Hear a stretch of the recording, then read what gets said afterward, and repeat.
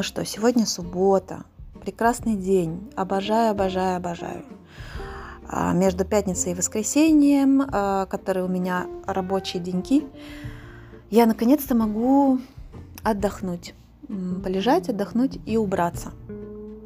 Вот. Тем более, что мне стало полегче со своей спиной. У меня тут целая история вообще была. Я же начала ходить на йогу критического выравнивания, и сначала мне стало классно, потом вдруг в 10 раз все ухудшилось. Я просто охренела от того, как мне было плохо последнюю неделю. У меня было ощущение, что меня просто побили палками. Это после лежания на планке. Возник вопрос, а правильно ли я лежу на планке? На что мне ответили, что неправильно лежать на ней невозможно. Но, судя по всему, у меня это как-то усилило, усугубило мое напряжение. И до той степени, что я просто вот лежу, и у меня ощущение, что на мне гири стоят. Я же не говорю о том, что я не могу поднять руку. Мне даже лежать тяжело.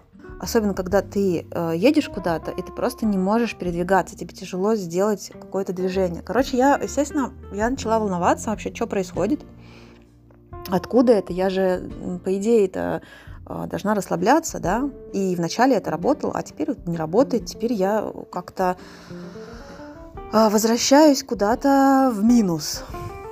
В общем, я так подумала, что же мне делать? Решила взять паузу, не лежала на планке некоторое время, но боль никуда не уходила. И, в общем, я пошла к массажисту, который удивительно просто. Он удивительный человек.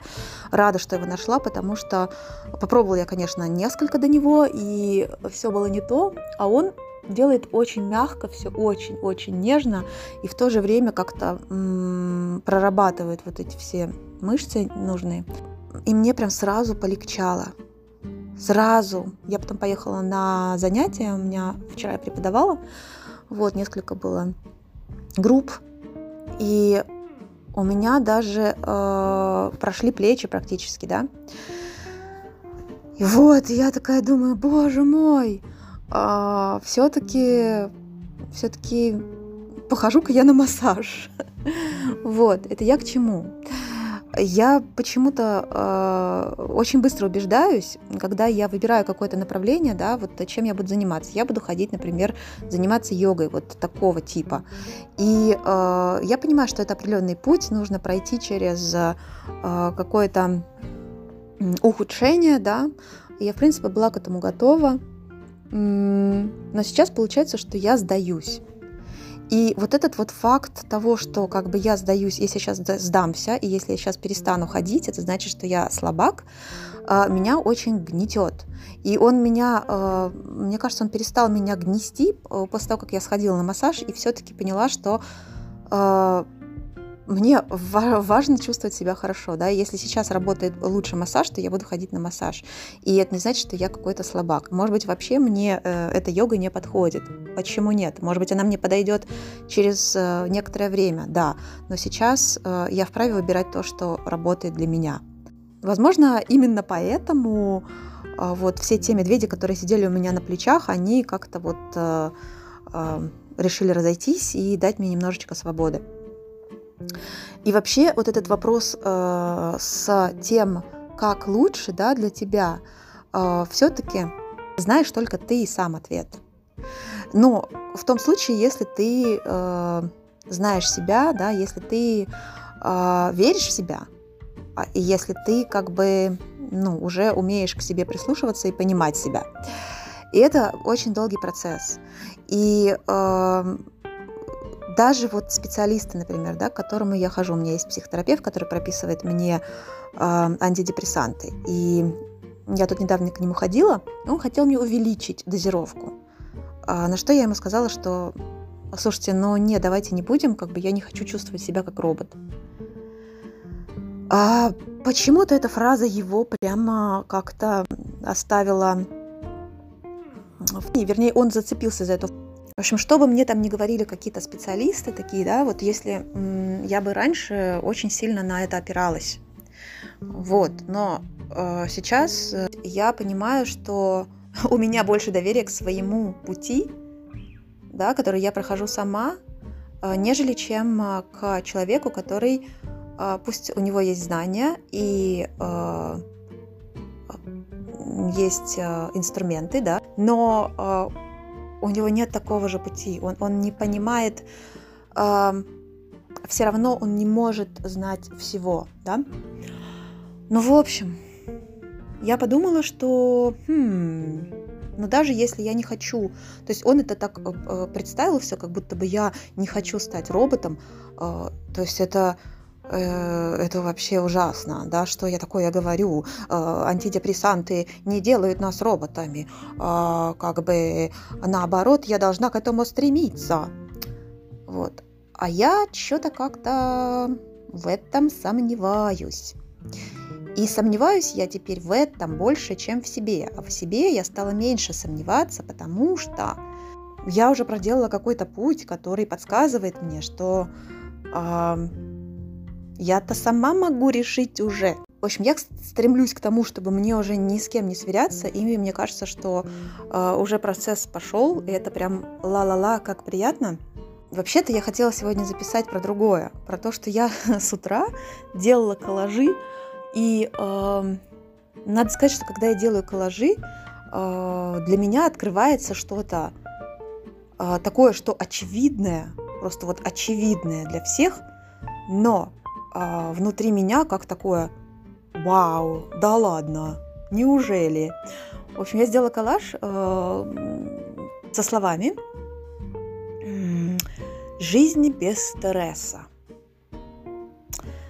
В общем, сделала и такая думаю, с одной стороны у нас тут дядечка в маске с кровью, это пандемия, а с другой стороны обнаженная девушка, которая, значит, лежит где-то там, не знаю, отстраненно от этой пандемии, без стресса. Посмотрела на это и посмеялась, потому что это утопия вообще. Как можно жить, во-первых, в большом городе, во-вторых, когда пандемия на дворе, в-третьих, там, когда у тебя, не дай бог, еще близкий заболел, ну, короче, много-много-много-много еще пунктиков, и я как бы от себя хочу, чтобы у меня не было стресса.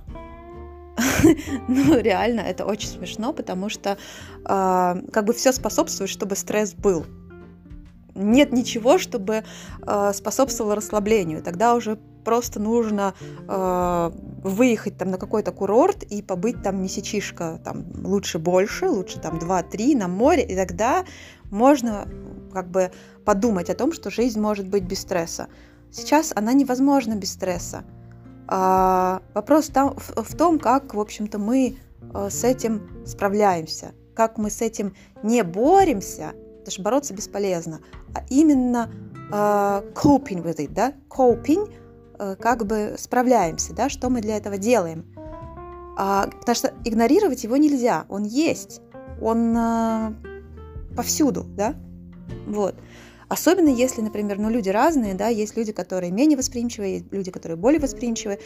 Если я более восприимчив, хоть ты тресни, да, хоть ты там что делай со мной, я все равно буду воспринимать это так, как я привыкла, так как я и не изменю свою натуру. У меня такая вот мое естество. И окей, я с этим тоже могу жить прекрасно, если я, например, просто буду делать то, что мне нравится, несмотря на этот стресс. Тогда его просто будет меньше, и тогда я не буду его носить на себе.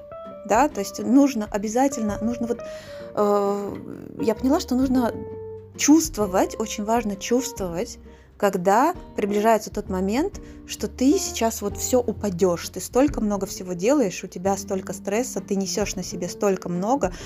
И еще недавно я писала пост о том, что вот это слово «быстренько», да, сейчас я быстренько тут домой, сейчас я быстренько презентацию доделаю, быстренько то, и скорее бы уже лечь в кровати, там, не знаю, что-то посмотреть, какой-нибудь сериальчик, и все.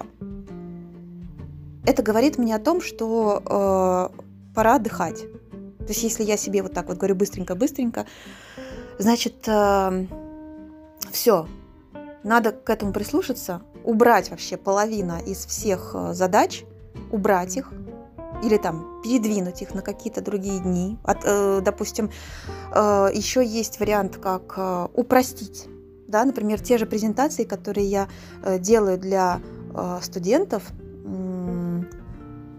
я очень долго выбираю вообще, какую тему, очень долго, значит, думаю, а что вот, может быть, добавить здесь, или, может быть, как-то по-другому. А если это упростить, то тогда я буду делать это не 6 часов, а там 2 часа, да? И тогда 4 часа я смогу просто релакснуть по полной. И все. Вот, то есть 2 пути – это сократить свои задачи и упрощать вообще то, что ты делаешь, упрощать свои задачи, все остальное. Ну и отдыхать, когда чувствуешь, что как бы вот-вот-вот у тебя уже совсем ты на пороге истощения, не доводить до этого. Но это тоже, этому нужно учиться, потому что вот кто-то чувствует, я, например, не чувствую, я довожу до крайника, потому что я считаю, что надо из себя выжить все, я еще должна, я еще. А нафиг, спрашивается, да, кому я что должна? Никто об этом все равно не узнает. Да, никто все равно не видит, сколько времени вы тратите на какие-то там задачи, да, на приготовление, на там, изучение чего-то, да, там, допустим, я прежде чем готовлю какой-то топик, я должна сделать research. А кто сказал, что я должна, да? То есть кто-то его вообще не делает, и этого достаточно. И мой принцип работы, что нет, все равно я должна сначала сделать research, потом я должна как-то эту тему сама прямо изучить на себе, чтобы уже рассказывать об этом другим. Ну, да, это где-то очень уместно, а где-то это неуместно. И, в общем, сейчас я работаю над тем, чтобы мне... побольше отдыхать. Вот. Как ни странно, мне казалось, что я все время отдыхаю. Вот, но получается, что нет. Получается, что организм... Вот я на него обижаюсь, что он мне постоянно что-то там подсовывает, да, какие-то напряжения и там прочее. А по сути, он же мне сигналит о том, что я тупо устала. Вот. Это тоже мне, конечно же, не нравится, что я устала. Мне кажется, что я не должна уставать, потому что я не делаю такого количества занятий всего, да, чтобы уставать. Но, значит, это неправда. Вот. Отдыхайте, ребят, отдыхайте, пожалуйста. Это важно. Вот. Очень важно.